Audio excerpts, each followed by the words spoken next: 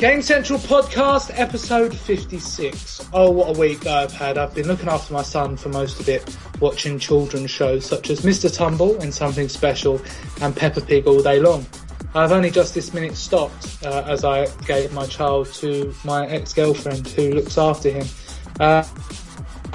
If you have children yourself, you will know my pain having to endure these programmes. If you don't have children but you still watch them, you should probably be sharing a cell with Gary Glitter. Who's the guy we like to mention frequently on this show. He went down for 16 years. Right, Don? Was that right? Right, was it? Yes, sure, definitely. I don't Gareth? know. I've not been keeping up with news events of paedophiles lately. Well, that's the whole point in this Gamecentral podcast. Gareth? Yeah? Was that fair, 16 years? Well, I mean, He'd for his have probably victims, preferred 2 8-year-olds. Oh.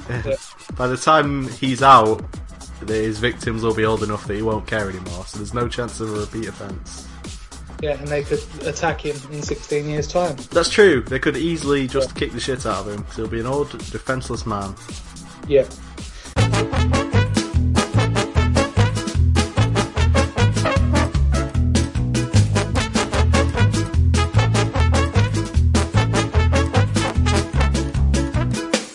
Hello there, boys and girls, it's the Gamecentral podcast. My name's Rob, the Gaming Master. I'm so happy you could join me and my friends. I love computer games. Do you like playing computer games? What's your favourite game? My favourite computer game at the moment is Dying Light, a game where you must survive on a post-apocalyptic island whilst getting chased by scary monsters. But don't worry, boys and girls, because you are safe listening to the Gamecentral podcast. It's fantastic! If you want to play computer games, you'll be wanting a video game console. Video game consoles are so exciting! Xbox, PlayStation, Nintendo, whatever console you choose, away you go. With love from me, straight to you, you can play with your family too. But before the show starts and we go on our magical journey, let's look around the Gamecentral Island. Gamecentral Island is a magical place, known around the world as a paradise containing only games that are worthwhile to complete. Look over there, it's Call of Duty 4, Modern Warfare, floating on a cloud of pure awe and inventiveness. Call of Duty, C-A-L-L-O and F-D-U-T-Y-F-U-O-R M-O-D-E-R-N-W-A-R-F-A-R-E. What's that, Josh? You prefer Black Ops? Oh dear, Josh. That's not right, is it? Goodbye, Josh. Oh no, children, can you hear that noise? Down in Manchester where nobody goes, there's a hairy monster from the top of his head to the tips of his toes. He's still on bronze but nobody knows, with regular burger stains down his clothes. Yes, he comes from up north, it's Gareth the scary hairy wolf. Hello Gareth the wolf, how are you today? I'm great, kiddies, how are all of you? Yeah, we're okay.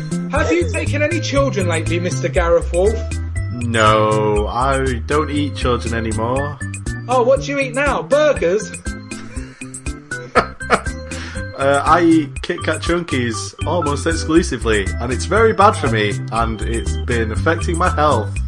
Have you come across Little Red Riding Hood lately? Not lately.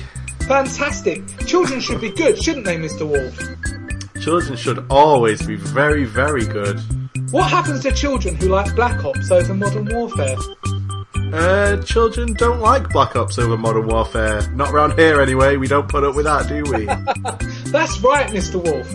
But don't worry about Mr. Garethwolf, children, because old farmer MacDonald is here to scare the wolf away with his weapon. And we are lucky that Farmer MacDonald is here, as he has his weapon out waiting for us, children. Stop rustling in the bushes and say hi to the children, MacDonald. Hi, kids. What have you been up to this week, Farmer MacDonald? I've been polishing my shotgun especially to take care of the kids. That is absolutely fantastic. That's a rather impressive weapon you have there. It is, but it needs to be impressive if it's going to take care of the wolf. There we Save go. all you children from the scary monsters.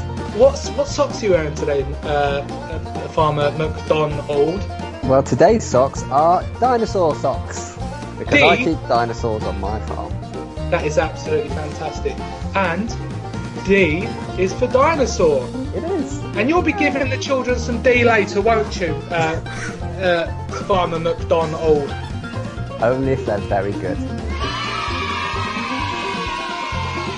How is Miss MacDonald?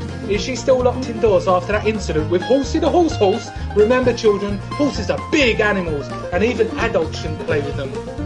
She's recovering nicely in the stables. Fantastic. Old MacDonald had no hair, E-I-E-I-O. But old MacDonald doesn't care, E-I-E-I-O. Wow, what a great show we have for you today. We'll be giving you all the latest news in the gaming world. Not sold Minecraft to Microsoft for millions of pounds. Gambling it away in Vegas is where he can be found. Then there's the feature, followed by what have we been playing. Remember, old Farmer MacDonald is still looking for children to enter in his farm competition. So if you want to help, please seek out the bill payer's permission before making the call. But before we do any of that, it's on to hot gossip. News that is so hot it deserves its own section.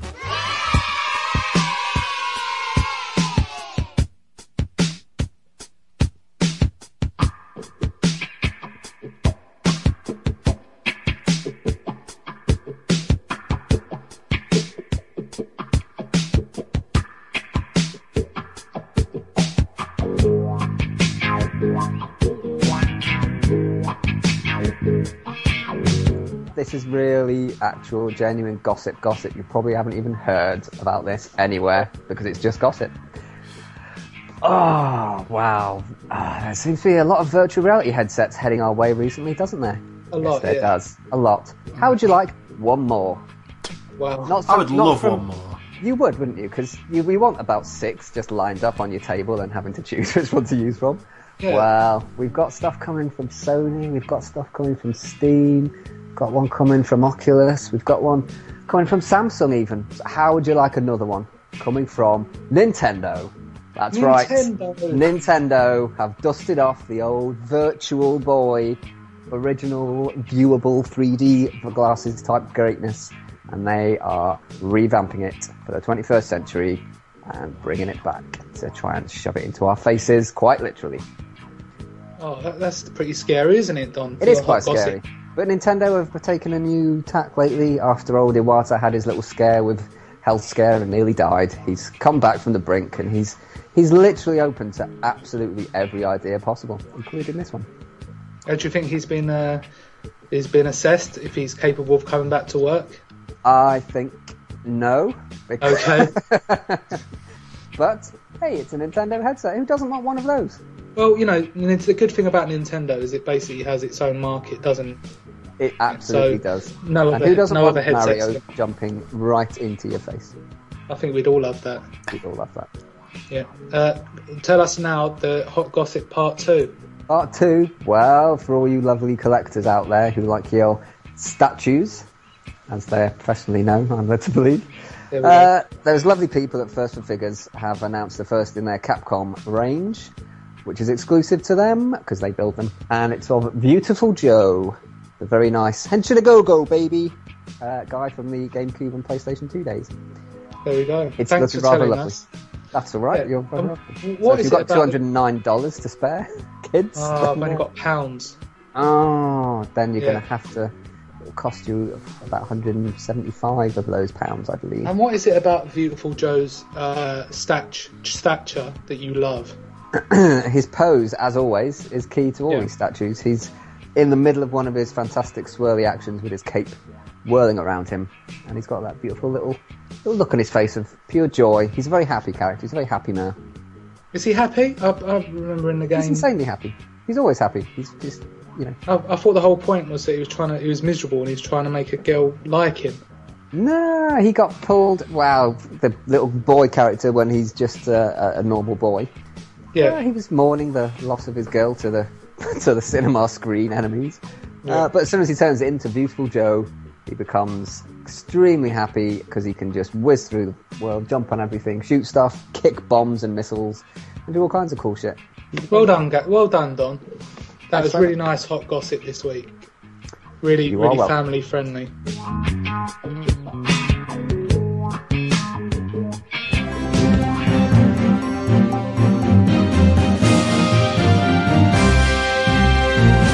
So now we're actually on to the mainstream news. Don's gossip is a little bit it's a whole different level. It's more underground, isn't it? But this is the sort of mainstream news that you could expect to see on any website, any podcast, anywhere else. Nvidia Titan X graphics card unveiled at GDC, and they're saying it's going to be the most impressive, powerful GPU technological piece of kit that has ever happened. Gareth, would you like this in your PC?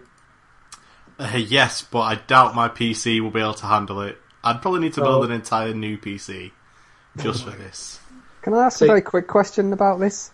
Isn't the newest, latest graphics card that comes out from Nvidia or ATI or whoever always the most powerful one available? Because it's the new one. Yeah, they're not going to say, we're releasing the least powerful graphics card we've ever done. Yeah, so the most powerful graphics card ever. Well, obviously, because it's the latest one. So you tell them, Don.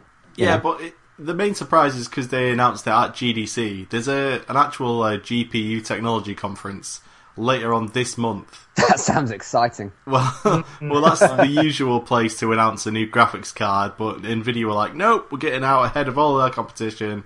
Boom, Titan X. Twice the power of our last card. Somehow, I don't know how they managed. Are there any games that can even bloody use that, Gareth? Well, there will be soon. What with Unreal Engine 4 coming out and Hotline Miami reality. 2 and Ollie Ollie 2. Exactly. Well, virtual reality, we'll get onto it in a second, but like, you need to be what's the word? Rendering. You need to be rendering the image twice. So you need like a high-res image at 60 frames a second or higher twice on two separate monitors in one piece of kit. So graphics technology needs to be so much more advanced than it it's even got is now. 16 gigabyte frame buffer. I mean, come on, what else do you need? Well, it also has 8 billion transistors. Wow. And it allegedly took them over 300,000 man-hours to create it. Wow. Well, there you go. It can support 4K video playback and new 1080p game streaming service, which is really exciting. If you're one of these people that likes to put the latest piece of kit inside your PC, you'll be looking to get hold of 2 of those to just say that your PC is powerful and your Wolfenstein, The Old Blood, has been announced by Bethesda. The Wolfenstein, The New Order, no, that's not right. Wolfenstein, The New Order standalone prequel will be available from 5th of May for PlayStation 4, Xbox One and PC. I absolutely loved it. Have you got round to playing it yet, Gareth? I haven't, because it's not cheap enough yet. Disgusting. It's like $14.99. Yep. Well, so will this be when it's out? Yeah. Right, Don, you're going to say now that you bought it, as in to make yourself seem better than Gareth. But the fact is, you probably haven't even played it. So the fact you've got it and you haven't played it actually makes you worse than the Nazis that are in this game. I'm literally worse than a Nazi. You are. That could be my new tagline. No, I wouldn't Don, use it. worse than a Nazi. You should put that as your email sort of tag at work. I might make that my new Twitter bio. Worse than a Nazi. There we go. HTC announces Vive as the first Steam VR rear virtual reality set. This is another virtual reality headset. I don't know how they're going to be able to differentiate themselves from each other. What is this, Gareth? Sum it up. What's going on? Well, basically, Valve, who, as we all know, create Half-Life and invented Steam, which is the PC platform of choice for pretty much every single game. They decided they wanted to get into the hardware business, as we all know, with Steam boxes. But we spoke about the Steam VR headsets last week, didn't we? Yeah. We knew they were going to announce it at GDC, we just didn't have any details, and now we do. So now they're going to be creating it along with HTC, which obviously make mobile phones and stuff. So they have expertise in making very small high-def screens, which I imagine is the what they'll be contributing with. Wow, they're screens. Well, you need screens in a virtual reality headset. I suppose you do, yeah. But I'm sure Gabe Newell's got plenty of screens laying around in his mansion. Probably. Yeah. But what's cool about this is it's very kind of similar to the Oculus, but they've given us a few differentiating factors. For example, they've announced that they're going to introduce a full room-scale 360-degree tracking system. I think they're calling it the Lighthouse. And controllers which will track movement as well. So you'll basically be able to get up and walk around your room and be walking around in the virtual reality. So essentially we're talking holodeck level stuff here. So, I mean, what happens if you've got a very, very small room? Well, you don't have to get up and walk around. No. But it will mean, like, you know, if you lean forward or side to side, your character will also be able to do that. If there's an object, like, in front of you, you'll be able to, like, look at it from any angle. These controls will probably be similar to, like, the Razer Hydra, which will let you manipulate objects in 3D. It's pretty cool. And they also announced a couple of specs. So, like, graphics will be able to run at 90 frames a second. That's too many frames. Well, it's enough frames that you shouldn't notice any like flicker or anything like that, because there's just so many frames. But this is the crux of why VR technology has never been really possible until now, is because stuff like having 90 frames a second on such a small screen that close to your eye, like, we've only really reached that point in the past few years, and we're at the point now where that kind of technology is just cheap enough where we can mass produce stuff like this. And Valve have also announced that it'll be out before the end of the year, along with a whole new batch of Steam machines. And the Source Engine 2. And the Source Engine 2, which will be they're completely going to do nothing free. With. Yeah. Well, everyone else will do stuff with it, though. But they just like making engines.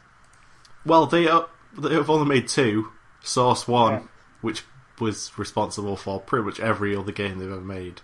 And now Source 2, which I guess only time will tell if it's a nice engine. But yeah. Oh, that's a nice engine. I assume if Valve point out, it's going to be nice. Yeah. Well, you know, coming on from this is kind of linked in that HTC apologises for causing Half-Life confusion. Now, there's got to be something in this, surely. There's no smoke without fire. You've got HTC. The chairwoman has apologised for suggesting a Half-Life video game was being developed. Okay, why would she even mention that if there was nothing in the way? Would she even know that there was a game such as Half-Life existed? Because she sounds pretty sort of ignorant to the gaming industry. Well, this is what everyone's thinking, is that why would she mention it if somebody hadn't said to her, like, by the way, we're making a game called Half-Life for this, keep it under your hat. Her name's Cher Wang. I feel like I should just get that out of the way. Oh my god. keep that under your hat, Cher, you know. Yeah. But then she obviously had to come out the next day and say, I didn't mean to say Half-Life. There's no Half-Life games being made, everyone. I just meant games in general, and it's like, come on. Well, even if it's not Half-Life 3, maybe it's some sort of remastered version of Half-Life to play on it. That would be my guess. You can already play Half-Life 2 on the regular Oculus, but you have to imagine if Valve are bringing out their own virtual reality headset, they're going to they're going to proper optimize Half-Life 2 for that shit. Yeah. And it could be pretty special. If you imagine if every person who gets the virtual reality headset is also just given Half-Life 2 in this new virtual reality, that would be a pretty big deal to just instantly have a game that works. It really is. It's a lovely world. It's terrifying though. It's fucking head crab jumping at you in real life. Yeah, could you imagine the head and seeing its sex organ going up against your nose? That'd be really scary. But Sony's Project Morpheus released into... Oh, this is getting kind of boring now. Maybe we should just call ourselves the VR Headset Central. It's catchy. There's literally 100 of these things. It's ridiculous. Yeah, and it's like... It's hardware. You know, let's talk about software. No one's saying to me, oh, Rob, this is what you can do with these things. People are just saying this is how powerful these things are. Okay, brilliant. But show us some games or announce some games or do something. Because, you know, they're saying it will be released at the end of the year. This headset will be the first half of 2016. But what are we going to be playing on them? You know, when a console is sort of announced at E3 a few years before, we're given some kind of inkling as to what's going on. I don't want a load of tech demos. You know, I want to know if I'm going to be playing a Halo, if I'm going to be playing a Half-Life, if I'm going to be playing a Need for Speed. Do you know what I mean? I don't think it's too much to ask. E3 is only a few months away, so yeah, I imagine it's going to be fucking packed with that kind of stuff. But yeah. Don, Project Morpheus, a year from now. Yep. You have a PS4. This is a PlayStation product. Yep. Am I on board? Are you on board? That's my question. Am I on board with Project Morpheus? It's difficult. I think selling this to people is going to be difficult because you can't see the effect just by watching a video of it. They're going to have to put stations around everywhere that people can try this stuff out for themselves to really sell it to them. And I think that's what I'll be waiting for until I can actually try an actual headset for myself and see how it works, see how it feels, and see if I really want whatever games they do eventually put out for it. It's really difficult. It's really difficult to say. You're going to walk into a game, and there'll be one on display, and you'll try it, and you'll get home. 2 days later, you'll have pink eye, and you're like, oh no. Oh, can you imagine the heads it would have been on, and God. Gone. All the transference of grease and slime from the general public, and and the tears of joy from virtual reality. Someone would have sneezed while wearing it, and oh god. Right, so Unity 5 is available now. That's another game engine. Unreal 4 is available now. That's another game engine.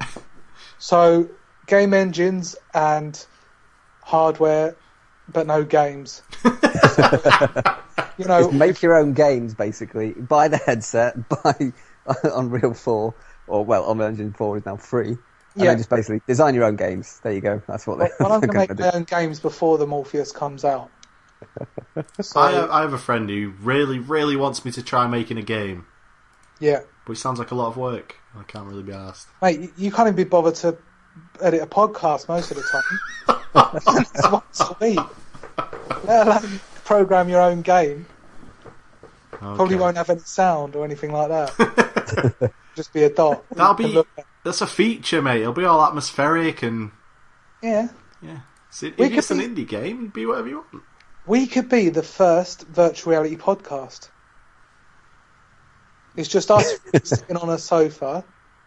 You could make us, but not too good. Make us on the Source 1 engine, where we've got them kind of weird faces, and we could talk, and people can walk around the room, look at your hair and stuff like that, and feel like they're touching it, sort of polishing Don's head, touching my gland, and they could just walk around the sofa and look at us while we're talking. Fantastic. So I'm not really into engines. Are you, Gareth?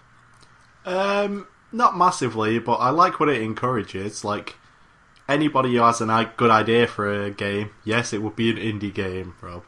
But anyone who has a good idea for a game, now there's so many tools out there for them to just go out and make it. And that's how we got games like Gone Home and things like that, which are just very simple ideas, but done incredibly well. Gone Home, incidentally, has been cancelled on consoles this week. Yeah.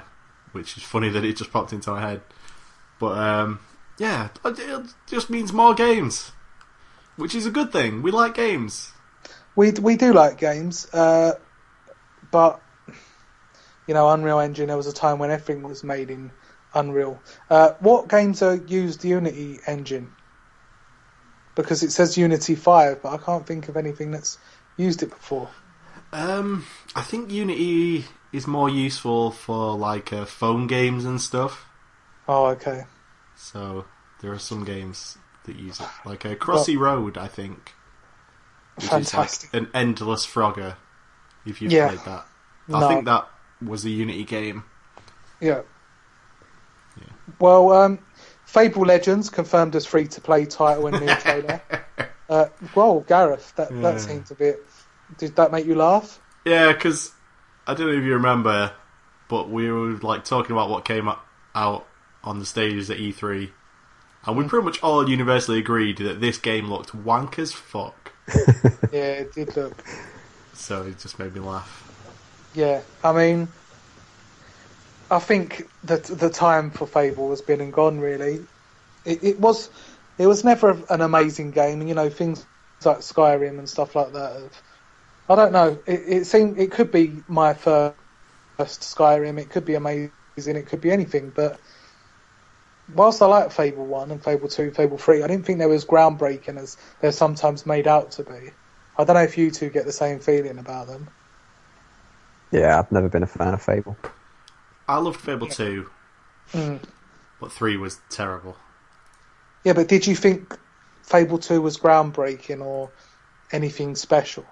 Yeah, I genuinely did. I paid extra money for the DLC just to bring my dog back to life. That's how attached I was. Oh my God. So that game was so good. You could have kids, you could marry people, you buy like real life. Yeah. You buy a property and then it gradually makes you money and you just have a shit ton of money. Yeah, but is it in depth? Because I was playing it and I didn't think it was so much. You can throw the ball, right, and then the dog will play fetch with you. Fantastic. That showed me. The dog was awesome. Alright, well, play A Dog's Life on PlayStation 2. That was fantastic. Dog simulator. Trine 3, The Artifacts of Power. This sounds like something Gareth would play, doesn't it? Yes. Yeah. So what is Trine, Gareth? Talk to us about Trine. Trine is a game where you play as 3 characters at once. You can switch between them at will. Wow. And they each have different sets of skills and abilities, and you have to use them to solve puzzles. Yep. Essentially, it's the Vikings for the Amiga, but made for modern-day consoles. Yeah. All right, Grandad. Vikings was a classic. Thank you. I'm saying. You can play as the Vikings in Heroes of the Storm. Oh, I don't know why I laughed there. That's a really misplaced laugh, wasn't it? Yeah, but Trine, are you excited about Trine? See, the first one was very good. Thank you. And the second one was very good. Sorry. And there doesn't need to be a third one, really, because I expect it'll just be more of the same. Yeah. Which is weird. There we go. Good games, though. You should play Trine 1 or 2. Yeah. I'll try, but seeing as I haven't got anything to play them on, I won't get very far. Metal Gear Solid 5, The Phantom Pain, release date is revealed to be September the 1st. Now, I'm quite excited about this one because Ground Zero stirred up my interest for this game. You two need to play it as well. Don will probably still be playing Destiny or something like that. Gareth, you probably won't give it a chance. Because you're one of these, you're like me, I didn't really like Metal Gear Solid, so there's no point. But without playing Ground Zeroes and realising the difference that they've implemented. I want to play Ground Zeroes, I just don't want to pay anything above a $5 for it. Okay. And I don't want to buy a disc either because I've become very, very lazy. So as soon as it's on the PS Store for like $4.99, which hopefully it should do probably the week before Phantom Pain comes out as a promotion, I will pick it up and give it a go because I'm interested in Phantom Pain, so I would like to play Ground Zeroes beforehand. as a little taster, little tasty treat beforehand. Yeah, and Hideo Kojima has said that it will be his last Metal Gear Solid that he'll be working on. Of course it is. Yeah, which is absolutely brilliant. Gareth, were you going to give Ground Zeroes a go? No. See, this was so... I've never played a Metal Gear Solid before. I know. Whoa, not even the first one? No. Well, the PS1 version. Not even the... I guess you were about, 6 or 7 when the original came out? The original came out in 1998. Out of 10? Hey! I was 13 at the time, and I remember going around with my friends in the school holidays, the 6 weeks. They seemed so long, didn't they, Don? Endless summer. Fantastic. I loved the summer. The summer of 95. Oh, what a year that was. The best. That was the ever, best wasn't it? summer of the 90s ever. Yeah. According to a leaked video, the upcoming stealth, it is coming out on September the 1st, but it's quite sad that you haven't given Ground Zeroes a chance, Gareth, because I think you would actually quite like it. It's more like Splinter Cell than anything else, if I was to put it in with another game. And I think that it was released not just for Metal Gear Solid fans, but for people that are a bit kind of, we're not too interested in it. We didn't really like the games before, so Ground Zeroes kind of stayed away from. But I thought I'd pick it up, and I did thoroughly enjoy it. The new gameplay mechanics and the way that he controls is just so vastly improved. It's more intuitive. I used to find Metal Gear Solid sometimes used to just get confused with what was going on because there's so many buttons to press, and you'd have to tap circle twice to get into a crouch position and then do it again to get into a crawling position. And with the fixed camera angles, it was a bit awkward. But Ground Zeroes, it's got me excited for this game, Gareth, and I'm not going to apologise. Well, I regret asking you to apologise now. Thank you very much. Elite Dangerous is coming out on the Xbox One. And there is also some other news that was announced from GDC, which I can't remember.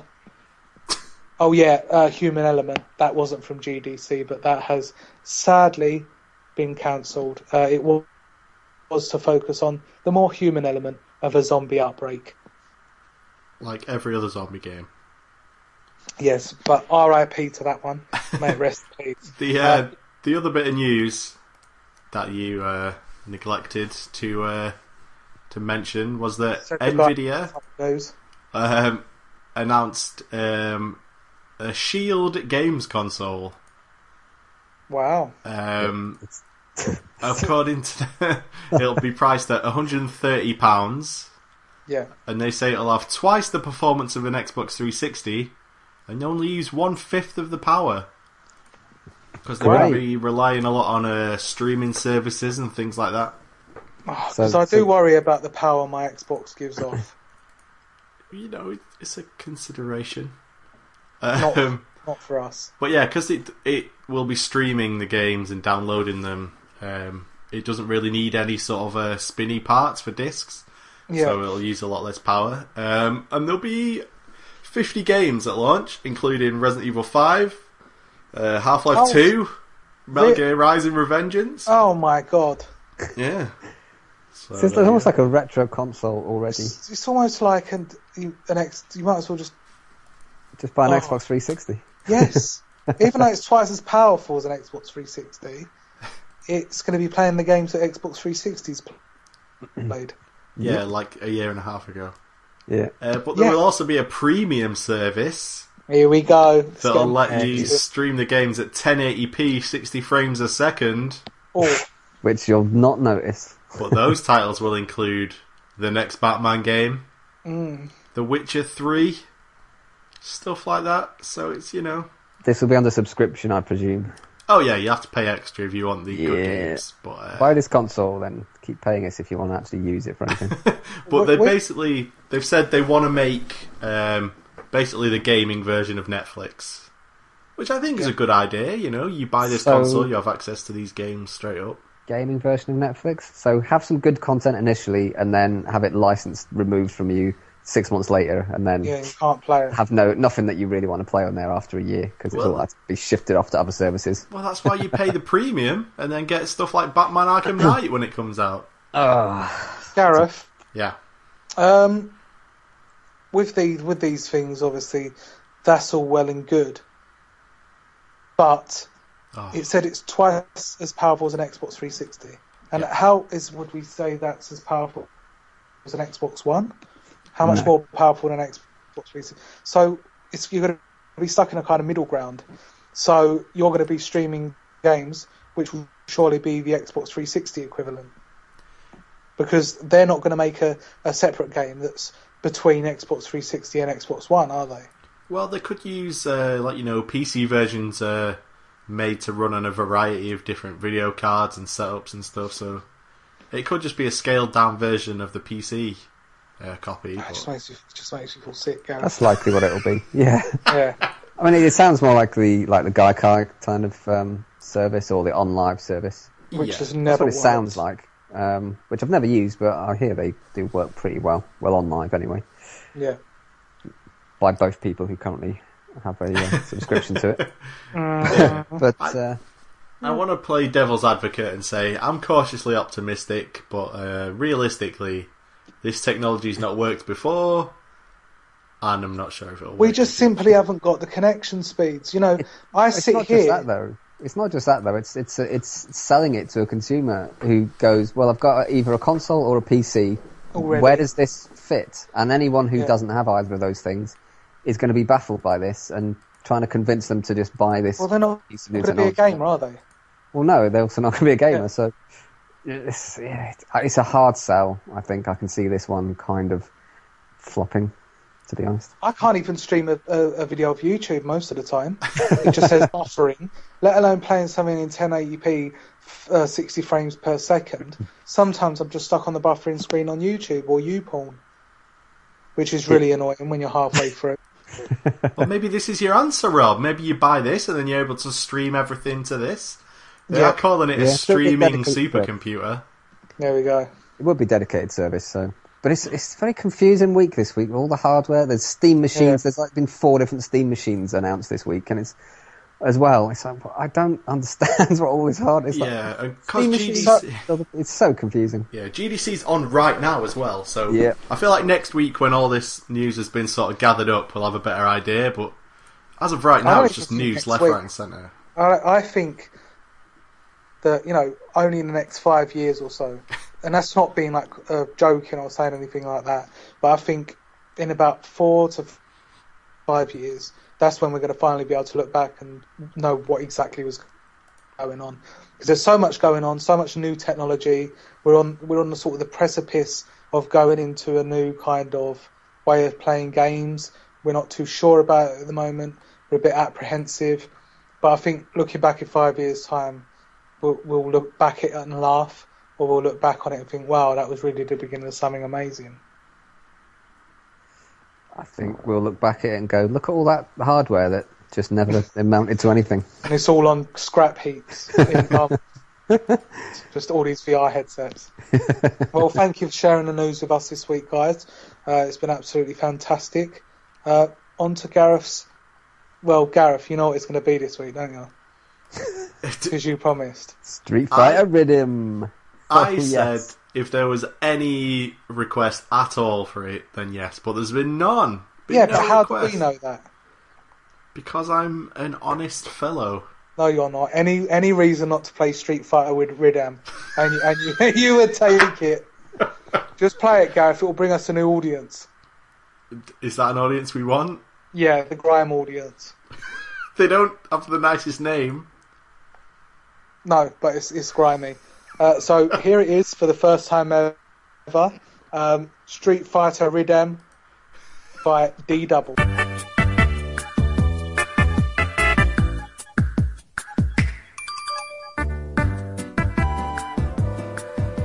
Hello everybody, it's video game music time with me, Gareth. We're out of the Classic FM Hall of Fame voting now. All we can do is cross our fingers and wait until Easter weekend to see if we got a good chunk of video game music into the Classic FM Hall of Fame. But now that all the classic music is done and dusted, we can move on to some more interesting video game music. No, it won't be D-Double with Street Fighter Rhythm. As much as Rob wants it, I'm not really sure about just straight up putting a commercially released song in a podcast, so we'll maybe leave that for a little while. But the song that I have chosen is inspired by our feature this week, which, as you'll have heard at the beginning of the show, it's us talking about how great Viewtural Joe is. And that really got me thinking about Clover Studio, the company that made Viewtural Joe. They also went on to make Okami and God Hand, which are just two of the most incredible games of the past 10 years. Okami is a work of art and God Hand is a work of fun. So the track I will be picking for you is from God Hand. For those of you who don't know, it was on the PS2, and it's a game where the basic idea is it's a fighting game where you get to pick your combos, you get to create them from scratch, picking different like punches and uppercuts and kicks and headbutts and all this kind of stuff, put them in an order, make your own combos, and it was super fun, super crazy, as you'll tell from this track, because not many games ending credit sequences end with a really cheesy pop song about what happened in the game. So this is from the end credits to God Hand. It came out 9 years ago, it's not really a spoiler, it's just a fun piece of music from that game. So, to summarise, God Hand for the PS2, and this is the theme from the end credits.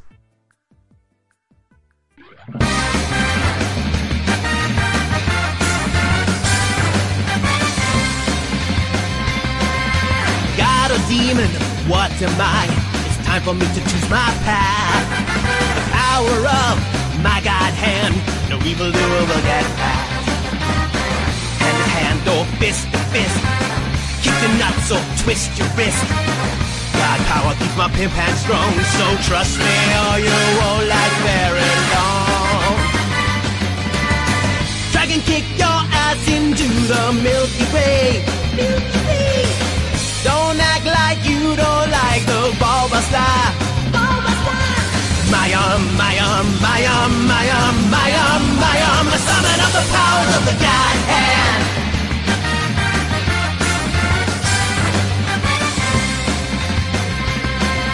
I lost a limb in a fight, but don't worry, babe, I'll be cool. The ultimate power of a god is now my secret tool. My defenses are impregnable. My style is impetuous. If it's too much, I'll grovel at your feet. I beg for mercy when I feel the heat.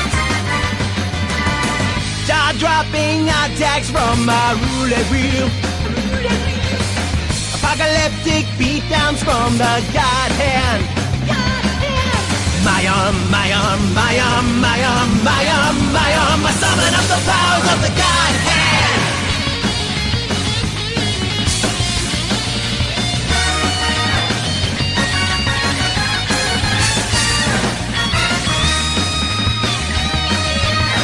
Everybody wants a piece. Who's next? Don't be a fool. Hyperactive fighting style, so slick they will make you drool. The God Hand helps me work out my stress. It's overpowering, I must confess. The only person who it doesn't work on is the girl who got me into this, Olivia. Slicing through thugs with my shockwave. Shockwave. More beheading than a guillotine. Head slicer. Head slicer. My arm, my arm, my arm, my arm, my arm, my arm. I summon up the powers of the God Hand.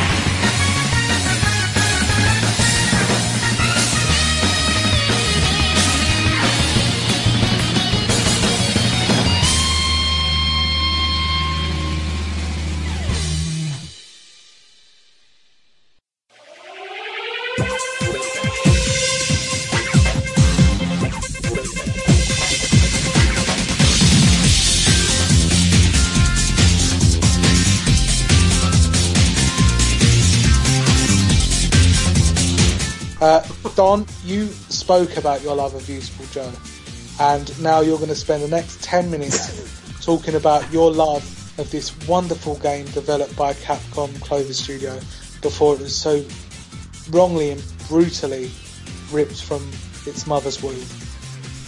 Don will now take you through the past, the present, and the future of Viewtural Joe 1 and 2, and Viewtural Joe Red Hot Rumble, which wasn't as good. Wow, you already know more about Viewtural Joe than me, because I didn't even know there was a sequel. Oh, for fuck's sake, this is the problem. What? No, wait. I thought you were gonna say I didn't even know that there was like a spin-off Smash Bros. Style game that was released on the GameCube and later on the PSP, starring the stars of Viewtural Joe. You're telling me that you didn't know that there was a Viewtural Joe 2? Correct. Oh no. my God. This is back in the days when I used to love completing video games one at a time and then wouldn't move on to another one until I completed No, that doesn't make sense. It does, because the reason I have ignored Viewtural Joe 2 is because I've never managed to complete Viewtural Joe, because the last fucking stage is every other boss, one after the other, immediately, with that's even harder than the previous boss fights you had during the entire game.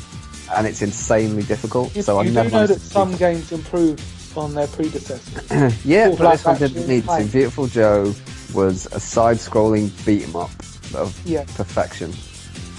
But you didn't bother picking up the sequel too?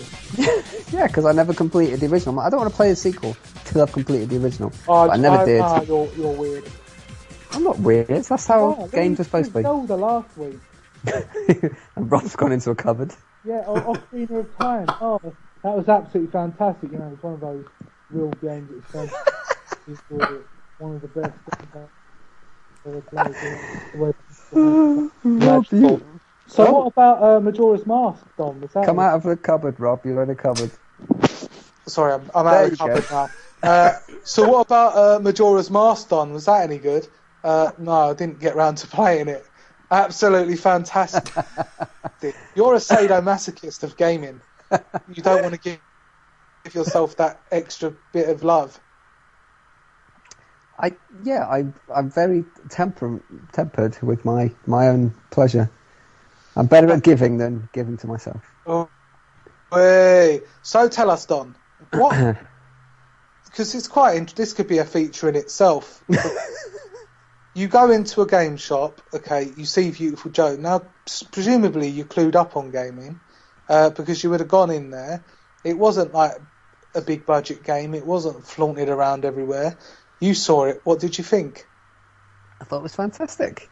Who told you? Who told me? I saw reviews of this game. Okay. Obviously the first thing that you get about it is the look of the game. It looks like a comic book, which is the whole point of it. Yeah. The graphics were just really unique at the time, and it was only on the GameCube, and I had a GameCube. I didn't have a PS2 or anything else at the time either, so it was one of the games I could actually get for it. It was one of the Capcom 5, as they were known. The Capcom licensed just exclusively for Nintendo which were. Oh my God, they were Viewtural Joe, PNO, what's it called, PNO 3? PNO 5? Yep. Which, again, PNO 3 is a game I never managed to get my hands on, but always bloody wanted to, because I'm a div. Well done. That never received a sequel. It didn't, and it bloody well should, because then I can play it. Yeah. The other games... Sense. So you would play the sequel to a game you haven't played the predecessor to, but you won't play the sequel to a game that you played the predecessor. I would, but only because I can't get PNO 3 unless I pay an extortionate amount for it on eBay. Okay. The other games were Resident Evil 4, which, as we know, is absolutely fantastic. Yeah. One of the best. Killer 7. Sorry? One of the best of all time, Resident Evil 4. Absolutely. And still best on GameCube. A third-person shooter called... not third-person shooter, kind of an action-adventure first-person shooter called Killer 7, which I also got as well. That is flipping fantastic, but again, another game I didn't manage to complete because it just got fucking too hard towards the end. Go on, Dom. But again, this had that, again, the cartoony kind of graphical style. There was quite a few games around this era, on the GameCube especially, had this kind of... it's not anime, it's sort of Cell anime. shaded. Cell shaded, yeah, that's the one. Kind of style, but it was really artistically done in Killer 7. Absolutely fantastic. And insane. Literally insane. Yeah. And there was supposed to be a fifth game, I believe, called Cancelled, didn't it? Dead Phoenix, that never actually emerged because it just didn't. Got cancelled for whatever reason. And It's just weird. Yeah, but they were 5. I mean, apart from Dead Phoenix not appearing, those were all excellent games, and they should have Hero really... 3 was the only one that didn't appear on other consoles. It is indeed. You're Quite rude. It's quite rude. Probably because it was the one that sold the least. Out of the others. But Don, I don't know how you can know things like that, but then not know that there was a sequel to one of your favourite games of all time. Well, yeah, I probably blocked it out because I didn't want to know there was another game I could play without having completed the first one. I just, there was this might be around the Majora's Mask time. No, it wasn't. Obviously, it was blatantly not. Sort of. Where I don't know. I've gone through weird phases of not being into certain games at certain times, but yeah. Okay. Well, maybe we should have asked Don before we presume that he would want to talk about Beautiful Joe and the series in any depth. So it's kind of backfired. Well, yeah. I mean, we've all played different games. You don't necessarily know that much about them. Yeah, well, we do. They are very random. If someone says, "Oh, Beautiful Joe, what a fan! Oh, look at his statue of Beautiful Joe. Oh, I absolutely love Beautiful Joe. Beautiful Joe's fantastic." You probably just sort of take for granted that they may have played the second one. Well, no, in this case, I'm afraid. Oh dear. Sorry about that. So Have you played the second one, Rob? Have you even played the first one? Yes, I've got them both on the PlayStation 2 because the PlayStation 1 version has Dante in it from Devil May Cry. The second one does have Dante in it. You're quite right. I remember seeing a patch. The first one has Dante in it. The first one? The first one has Dante in it. Beautiful Joe 1 when it was released on the PlayStation 2. Oh, right. It was kind of like an incentive for people to buy it on the PlayStation 2 as well. I see what you mean. I know what you mean. It's a brilliant game, very original, absolutely rock hard, rock solid. Using all the VFX powers to combat the bosses and stuff was absolutely genius. Like you had that helicopter you were fighting and you'd slow down time, which would cause its rotator blades to kind of slow down so the helicopter would fall to the floor. Just slowing down bullets and stuff like that and dodging them. It felt really smooth, and the combat and everything, the punches, and when you were doing it in slow motion and you would hit them and it would go Suts! It would feel a real sense of impact as their head would snap back. It was absolutely fantastic. Now, Gareth, you say a few things about Beautiful Joe. Beautiful Joe is the simple tale of a guy with a girlfriend who likes nothing that he's interested in. Yep. He takes her to the movies because he fucking loves action films. And of course, while they're at the movies, she gets sucked into the screen and kidnapped. And when he jumps into the screen after her, he's transformed into a superhero. It's just that classic story, It's like a Mario game, essentially. Just felt like we should sort of tell people what the game actually is about. The VFX powers are so good. Like, the very first time you slow down time and, like, give someone an uppercut, and you realise that because you've slowed down time, your uppercut is, like, incredibly powerful. Yeah. It's so satisfying. Like, you don't expect the game to become as rock hard as it is, as fast as it does. I remember there's one boss where you're sort of... There's a thing in the middle of a room and you're jumping around the edge of the thing. I think it's like a generator. And I think the enemy is like... There's like a sort of an evil version of yourself who has similar powers to you. And just... Man, I remember that boss fight just took me so long. I did that thing, where you sort of... in games where you have slow motion, you can sort of cheese dick the combat a bit to just do a little bit of damage at a time when you slow down, and then just run away until you get more power, and then just do it again. I remember I had to do that because the game was so fucking brutal, but so much fun. Like just like being able to charge up, like the symbol on his head will like charge up, and then you throw it out as like a giant throwing star, or like doing a kick where your character just spins in midair, just kicking, so you're just a big whirling dervish of kick. So satisfying. And yeah, I did play the sequel, believe it or not. Hey. You could play as Sylvia, she becomes a superhero as well. You could... She's like a cheerleader. Yeah, you could shoot and then slow down time, and the shot would increase in size because it was travelling slowly. So they added way more mechanics with that as well. Yeah, and I think if I'm thinking rightly, you could play a section and then rewind and do it again, and then rewind and do it again to the boss, and then play it, and then you would impact 3 times damage.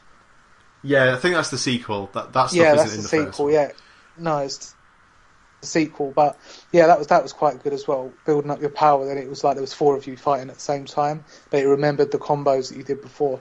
So all very inventive stuff. It could be an indie game now, couldn't it, Gareth?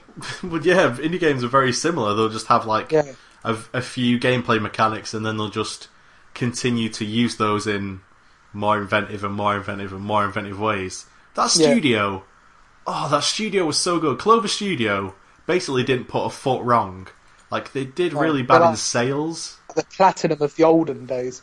Yeah, like Okami was unbelievably good, and God Hand is fucking awesome. Yeah. And those 2 games just didn't sell, so they had to get rid of the studio. Platinum Games, which they became, is doing much better nowadays. Like Bayonetta and stuff is just fantastic. But yeah, like that studio has just throughout the ages been one of the best, most inventive studios of all time. And it kind of started with Viewtural Joe. That was the first game where they just, like, every single moment of Viewtural Joe just feels sort of perfect. Yeah. You're like, hell yeah, every second you're playing Viewtural Joe, you're like, fucking hell yeah. I'm fucking slow motion uppercutting this guy, and I see his face explode in slow motion, and robot parts come flying out of him, and then his body hits something else.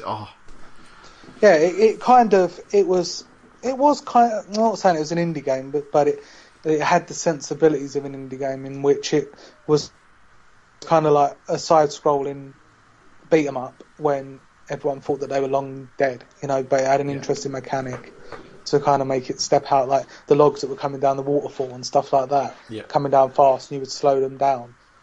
It was really good. It's like you had to think of how to use the powers every time, and it required a lot of skill. It was brutal. But thanks for that, Don. You're welcome. I'm glad I could share some of my vast, expansive knowledge with you.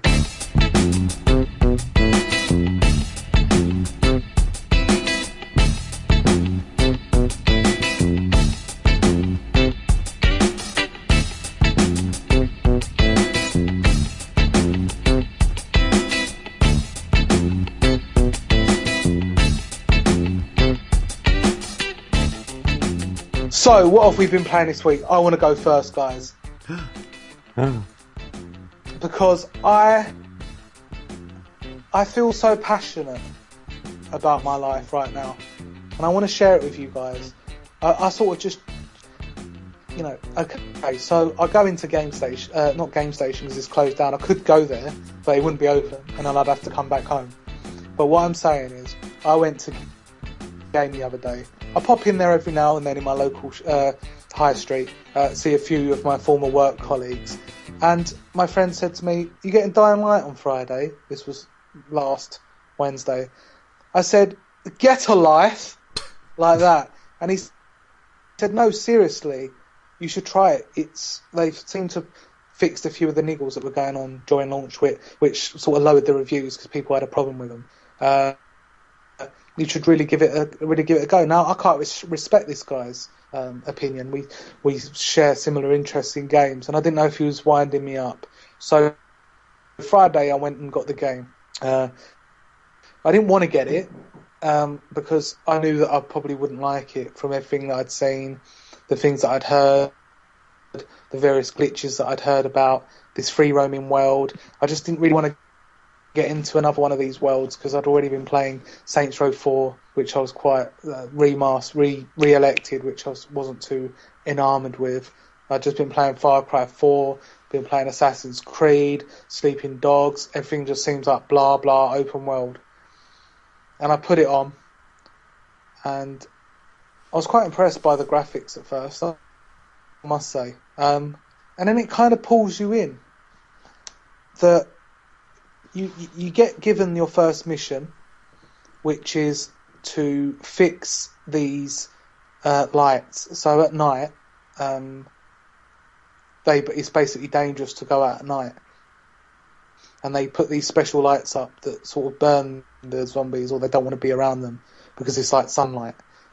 So you have to go and fix them. So I was like, okay, brilliant. The blip comes up on the map, and you're like, oh, here we go again. You run over there, stand there, and then there's nothing. And you're like, okay, well, what am I supposed to do? It's still nothing. And I can see that there's a light there, but it's not telling me what to do. There's no hint coming up on the screen. There's nothing.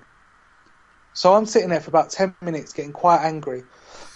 And then I think maybe this game isn't doing things normally. Maybe it's not a Far Cry. And you'll get those games sometimes because it was sort of like a tutorial, because it was only one of the first few missions and you expect the game to handhold you through it.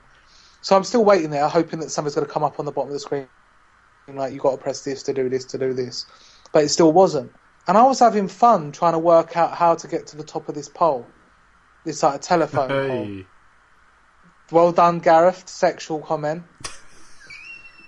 So I got up on a train carriage, and then I jumped up onto the bridge, and then I walked along this kind of wire to the point where I was at the end of this sort of metal platform that was kind of swaying in the wind, and I jumped over onto the pole and grabbed hold of it, Gareth, and then I fixed the lighting, and it felt so good that this game didn't kind of hold hand me or tell me what to do. It kind of just let me get on with it and find out for myself. And the sort of traversal of the terrain is so satisfying. People sort of liken it to Mirror's Edge, and it is, but it's a lot more diverse than something like Mirror's Edge, because you're getting chased a lot of the time, or you need to get away from somewhere, or you're doing massive jumps across. It's not like a linear progression. You can pretty much go wherever you want. And I was like, okay, so this is quite good. The atmosphere is brilliant in it. It really feels like you're in it's like an ominous, opposing world that can just kill you at any moment. And I think a lot of that would be taken away if you played it in 4-player co-op. Because I remember playing Dead Island, and Dead Island Riptide in co-op, and it kind of just it's counterproductive to the game. And I know it's not really supposed to be played single player, but it's really enjoyable in single player, because I think if there's 4 of you, it takes away that tension of getting ganged up on by zombies. I think 1 or 2 people is brilliant. But the game doesn't swamp you with missions and side quests. It doesn't have loads and loads of icons all over the maps. There'll be 1 or 2 at most.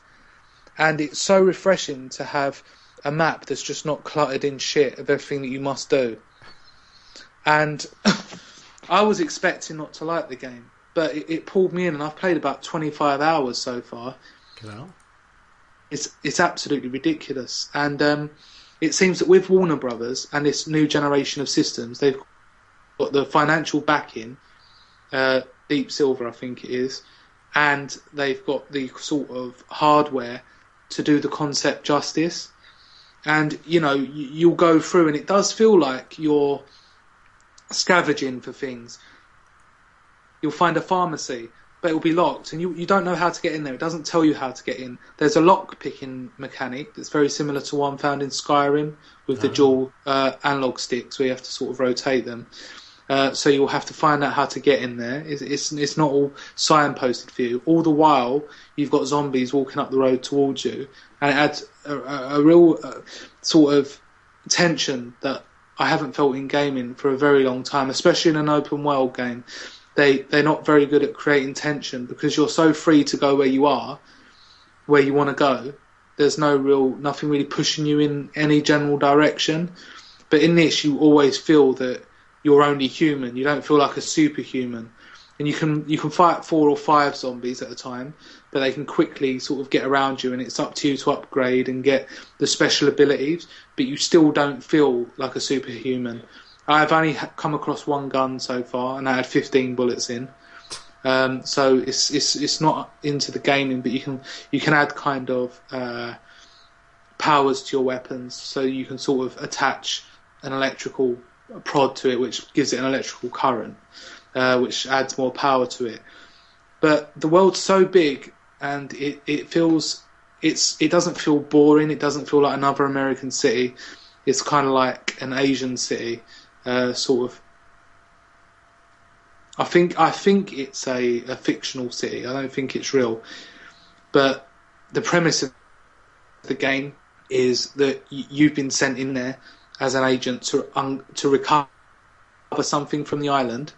So you're working with this shady organisation because someone's got something that they want, so they send you in as a kind of mercenary. But you kind of end up liking the people that are living there, trying to survive. And you've got one lot in a tower block, that's all the scene of the good guys, and then you've got the bad guys, which is led by a guy called Racine, I think it is, Racine. And he's a kind of bad guy. He's got a lot of the bad guys with him, as you would. And they're kind of played off against each other. And they need something called, I forget what it's called, but it's sort of something to hold off them turning into zombies. Because most of the people there have been bit. You've been bitten yourself. So it kind of plays out in the Far Cry 2, where you have contracted malaria and you need to keep topping yourself up with a medication to stop you turning. So it's very important that you keep getting this. But at the same time, there's this group that are also battling against you to get this Ritz in, which is what it's called. And every so often there'll be a plane fly across the map, and they'll drop a kind of package. And it's up to you to get there before they do, so you can bring it back to your people. And you'll do a few jobs for each side, each faction. And it's just so well played out the way it works. And you go around and you unlock safe houses. Because at night, and this is the big mechanic, it gets very, very hard because this new type of zombies come out. And they're a lot faster, they're a lot tougher, they're a lot stronger, and they'll literally, if there's 2 of them, you're messed up. You can hardly fight one on your own at times. So at night, it's a whole different gameplay mechanic. It's more to do with stealth. You can go to a safe area and choose to sleep the night out, but the advantages you get is that everything's twice XP. So if you kill a zombie, you get twice the XP you would do in the day. So is that real risk reward? And there's certain missions that can only be completed at night. So it sort of twists the whole game. You feel quite confident in the day because the zombies are quite slow and shuffling, and you can take on quite a few. But at night, the roles are reversed, and it becomes a lot more like a survival horror game than an action game. And I think they've got both of them just spot on. And it really is a fantastic game. And for someone like me that's felt pretty let down last year from the games, this game came as a real surprise in that, they really wanted to prove that they could do something this generation. They were confident with Dead. I didn't really like Dead Island or Dead Island Riptide. I thought they were good concepts, but they were a little bit kind of, I don't know if either of you two played them. I played 1 minute of the original Dead Island. Yeah, and it kind of felt like you could get in a car, you'd drive along a main road, and all the missions will be kind of up side alleys that then opened up into sort of resorts and stuff. But this feels like it takes part on a whole map and it's all connected. And I would recommend it to anyone, even at full price. You've got even the side missions, they're not just like you would sit there and stand there and say, someone says to you, I need you to get this, I need you to get that, and then it just builds up. It's kind of like they're people and they talk to you why they need it, and it will be interesting trying to get the guy's glasses from his old apartment, that's full with water, and there's things like that. and they're interesting side missions. They're not just boring, or you won't get someone saying, "Oh, I was writing my own journal here before the outbreak started." You'll find 1,000 pages scattered around the island. Can you please find them and bring them back to me? There's none of that bullshit so far. And I'm actually enjoying it a lot more than I enjoyed Far Cry 4. And for me, the music, the atmosphere, everything is so spot on. It's like an 80s synth soundtrack, the sort you'd get on Dawn of the Dead and stuff like that. And the impact of the weapons, the thing that they didn't quite get right in Dead Island and Dead Island Riptide, it felt a bit floaty, the combat felt a bit fluffy. They've got it bang on. You know, when you've got a sledgehammer and you hit something, you really feel it. And, you know, I'll probably be talking about it again next week, but it's really surprised me just how good it is. Well, that's absolutely fantastic, Rob. You know, a lot of people were talking about, shall I get... And there's going to be a lot of people out there that are going to be put off by the initial reviews. But I like to think that Knobends, who downloaded it on digital a few weeks, like a month or so before, were just guinea pigs to find bugs and report them before the big boys like myself came in. Don, you've been playing Destiny this week? A little bit, but I've also been playing wow. other games as well. Go on, Don. Other game as well.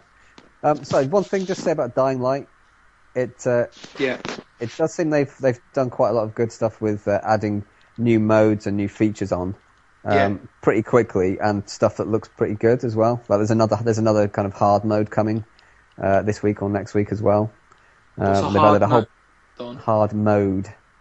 Oh yeah.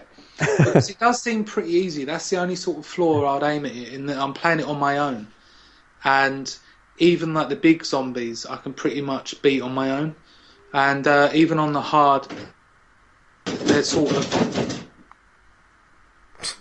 Sorry about this. Zombies trying to get in. Someone's trying to get in. Jake's tried to get in. He's going to get his quiche. He loves his quiche. Sorry, just edit that out, please, Gareth. Jake doesn't have quiche respect. Right, so, Don, as I was saying, it seems very easy.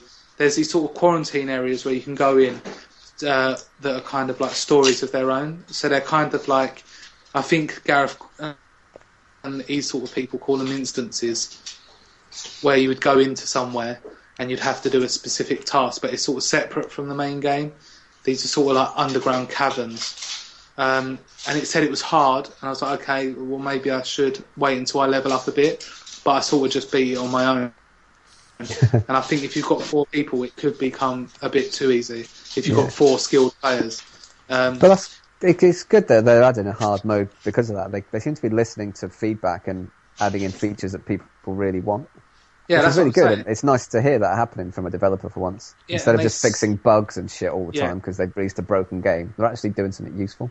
And it's not broken at all. You know, I was expecting a few game-breaking bugs or something like that. But it's just so satisfying. It's a fantastic game, and it's brilliant. And if you give it a try, you won't be disappointed. And I highly recommend it. Excellent. Thank you, Don.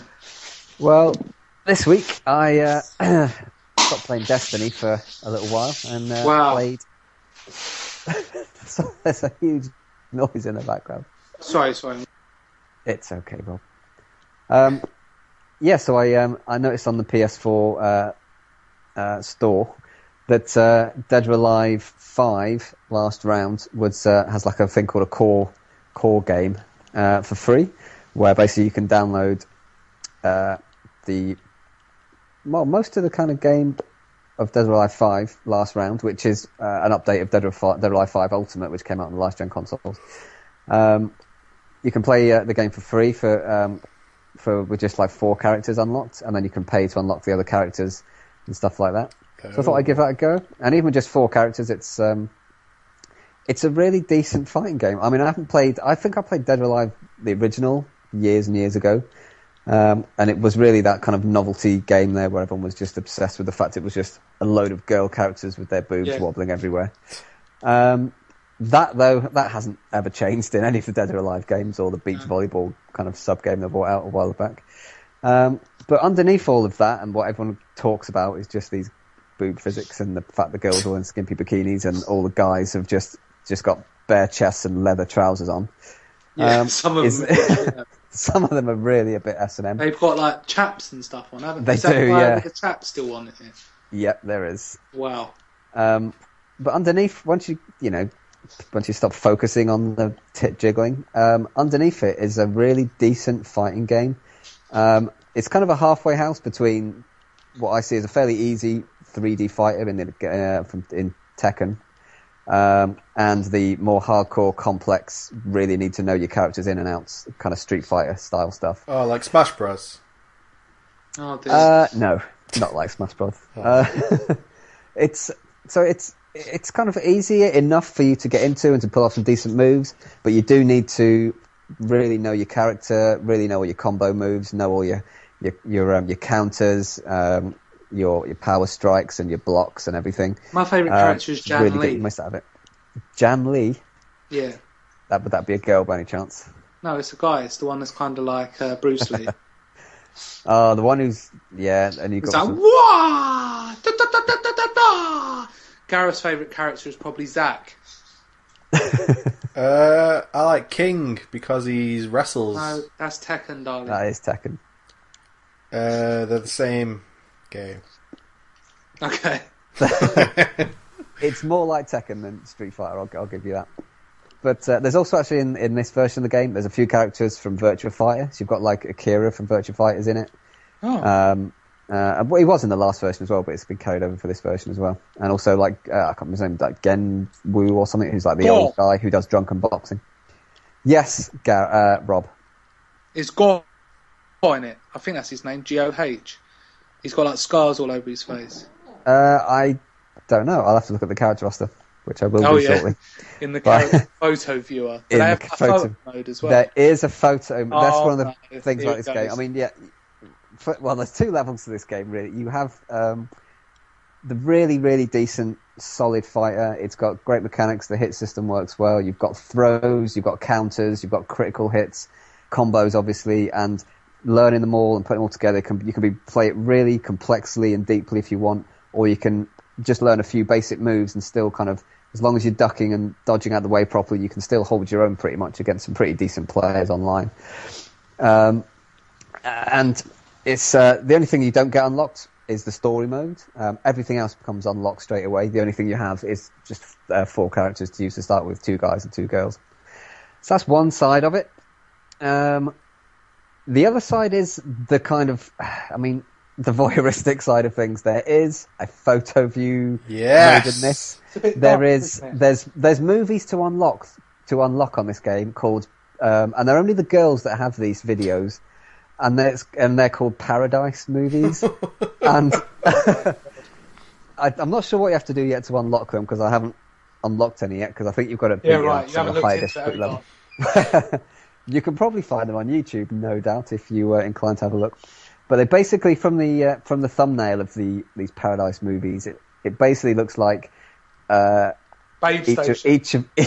basically a Babe Station version of all the girl characters in a bikini on a beach, just various lewd camera angles going around. Because you used to play Dead or Alive beach volleyball, didn't you? No, unfortunately, I never got around to playing that. But yes, this game takes water physics to a new level. Oh yes. There's sweat and water. If you're playing on a stage with water and you end up in it, it affects the way your character looks. And it kind of drips down the body and all the rest of it. You can see he's getting slower as he talks. It drips down the body. The weird thing is, you get all these movies to unlock, but you don't get like a winning animation to unlock for each one, but you do get a defeated animation to unlock for each one. And the defeated animation is basically your character on the ground on all fours, panting, vaguely, well, it's not even vaguely sexually, it's massively sexualized panting on the ground, and you can spin your camera around, you can take screenshots, you can zoom in. Can you look right at it? You can look right anywhere you like, and this game's filth. And depending on what costume you've chosen for your character, you can zoom right in on the water droplets running down their body. Are you serious? You can, Does it go through absolutely. Their gusset? Does it what? Sorry. Does the water go through their gusset? Does it trickle down their gusset? Because I'm looking for it now. If it's on Xbox. It's quite something to behold, to be honest. And you do go, how have they ever got away with this?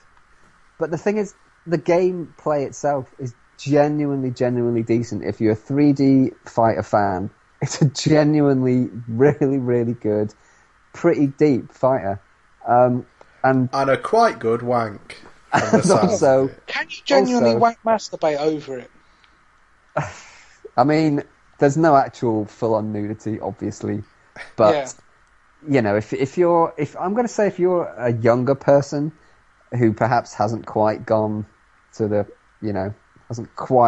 didn't go to school with girls. I mean, when you're about 14, you just masturbate over anything. Literally anything, and this definitely fulfills that need in you. There is, apart from all the voyeurism and the fact it's actually a decent game, there is a problem with this. No.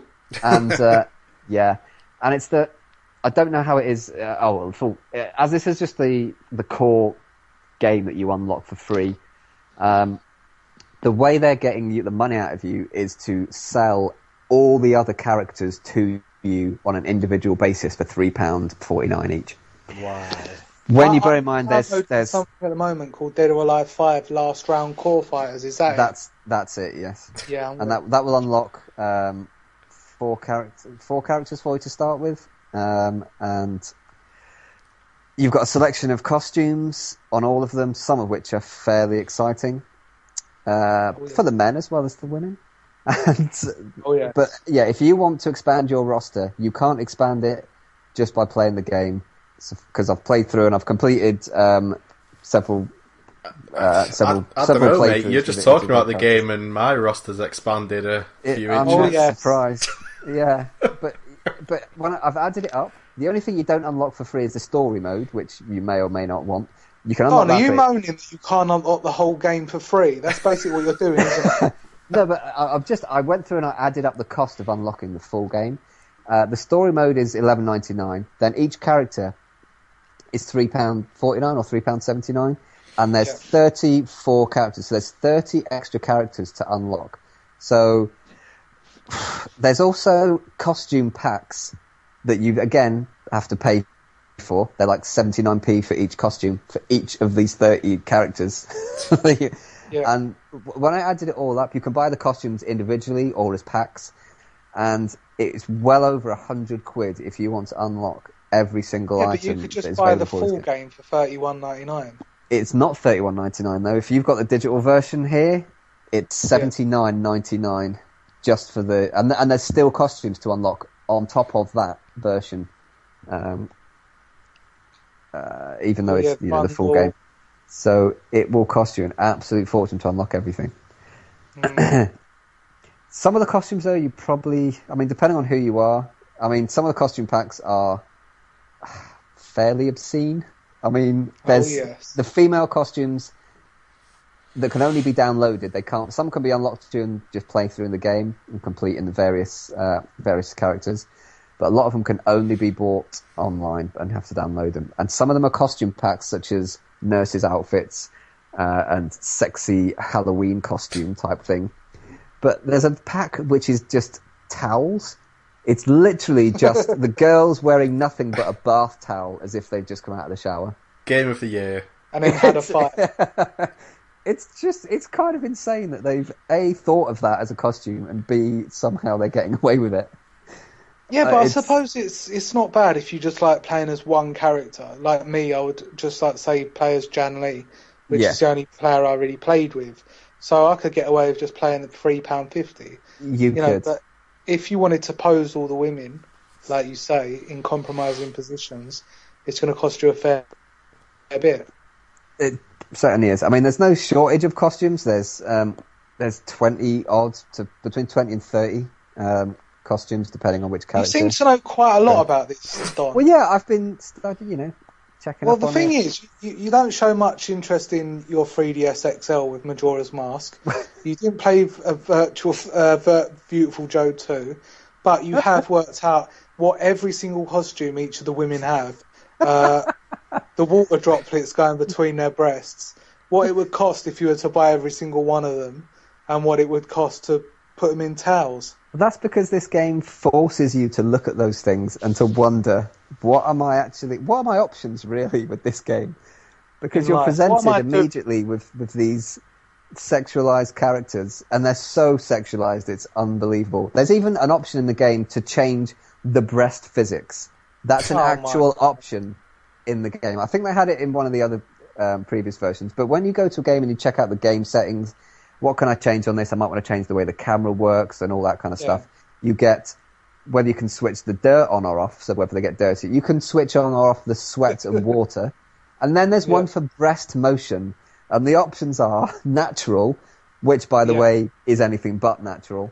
Dead or alive, which just makes them insane. And then last round, which is this particular version of Dead or Alive 5. I've yet to determine the difference between the Dead or Alive and last round versions of breast motion. Really been studying this, haven't you? I've been studying up because this has been my game week. So, but I mean, do you have the full breast physics, dirt and sweat all turned on? Oh yeah, I mean, you would, wouldn't you? And bruising. There's no bruising, but yeah. You do have destructible environments. Again, another cool feature of Dead or Alive series. Destructible environments, multi-leveled environments. I mean, they've actually put a really decent game in here. It's a genuinely really good fighter. You just have to be aware that you may be distracted whilst playing it. So there you go. It's free right now. I mean, you've got 4 characters only unlocked at the moment, but hey, if you want a decent fighter, you can certainly make a hell of a lot of playtime just with those 4 characters. And you can't argue with free. Yeah. But this model, this model of charging literally that much. I mean, for every single character, when you should just be able to unlock them or have more. I mean, I know you're getting it for free, but when you add up the total cost, it's insane. If you want actually all the content possible, it's mental. Oh, look, there's some furry bikinis with bunny ears. That's not surprising. Well done. Excellent. And that is my review of Dead or Alive: The Last Round. Thanks. It was quite brief, wasn't it?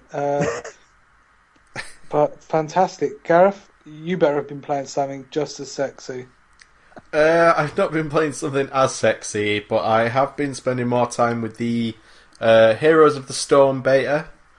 I'm not the kind of guy who'll just play something once and then never play it again. I like to stay with things and see how they sort of grow on me. I've been playing it with a friend, which helps. They've been playing it a lot longer than me, actually. They've had the beta. Well, they were in the alpha as well, so they've been playing it for a long time. But I found a character that I really like, and they had a character that they quite liked, and it goes back to StarCraft. Like, the character I like is a Protoss, and he can do Protoss-y things, like he can Psystorm, he can put force fields down, and those are all things that the Protoss units can do in StarCraft. And then my friend plays as a Zerg, who can summon Zerg units, so he'll summon like Banelings or Mutalisks or Hydralisks, and that's really cool as a fan of StarCraft. And we tend to stick together, so we'll just be like the StarCraft lane. So we'll be like throwing out Psystorms and Banelings, and that's actually loads of fun. Like, I think that's kind of where I found the fun in it, because if you remember last time I wasn't that high on the game, but playing it with a friend who also used to be way into StarCraft. No, it wasn't Ken's. Oh, okay. Because obviously I played as Protoss in StarCraft, he played as Zerg, and we're doing the same thing now in this game that's completely removed from that, but it's still fun. I've not played enough to max out this character, but I've played enough to the point where I'm thinking like, oh, if the extra skins for this guy came on sale, I might buy them. I might spend money on this beta. Wow. Which is kind of something I wasn't thinking would happen last week. But just having a friend there who also enjoys something just enhances the experience of anything so much. Yeah, having a friend does enhance experiences. There we go. But this especially as well, because, you know, it's 5v5. Just having at least one other person on your team who you can coordinate with makes such a big difference in enjoying games. Like, you can say, like, right, let's me and you go for the top objective, and then you can coordinate with that, instead of it just being 5 people, basically all just doing whatever the fuck they want, and all being terrible at the game because it's a beta and no one knows what the fuck they're doing. So yeah, I think I'll play a lot more of it. As far as I know, more of my friends are going to start getting in to the beta, so I could be playing a lot of that game coming up. But then, obviously, Elder Scrolls Online goes free to play in like less than 2 weeks, so I probably won't have a lot of free time coming up soon. Which is nice. Yeah, it is. Makes a nice change. I did play a bit more Civ 5 as well this week. If you all remember, I was in a bit of an epic war last time. But I was getting a bit bored of that, so I just completely deleted that game, started again, and played like another 12 hours of it. So that game 12 hours? Yeah, that game's like a dangerous prison for your brain. It's kind of not... Dangerous prison for your brain. It's kind of not good to play it, but it's so addictive. Oh. Yeah. So good. The best games are usually like that, Gareth. They are, though. They're dangerously addictive. You can lose absolutely hours to them. Like you will with Dead or Alive, I'm sure. I was playing Dying Light. Uh-huh. Don was playing Dead or Alive.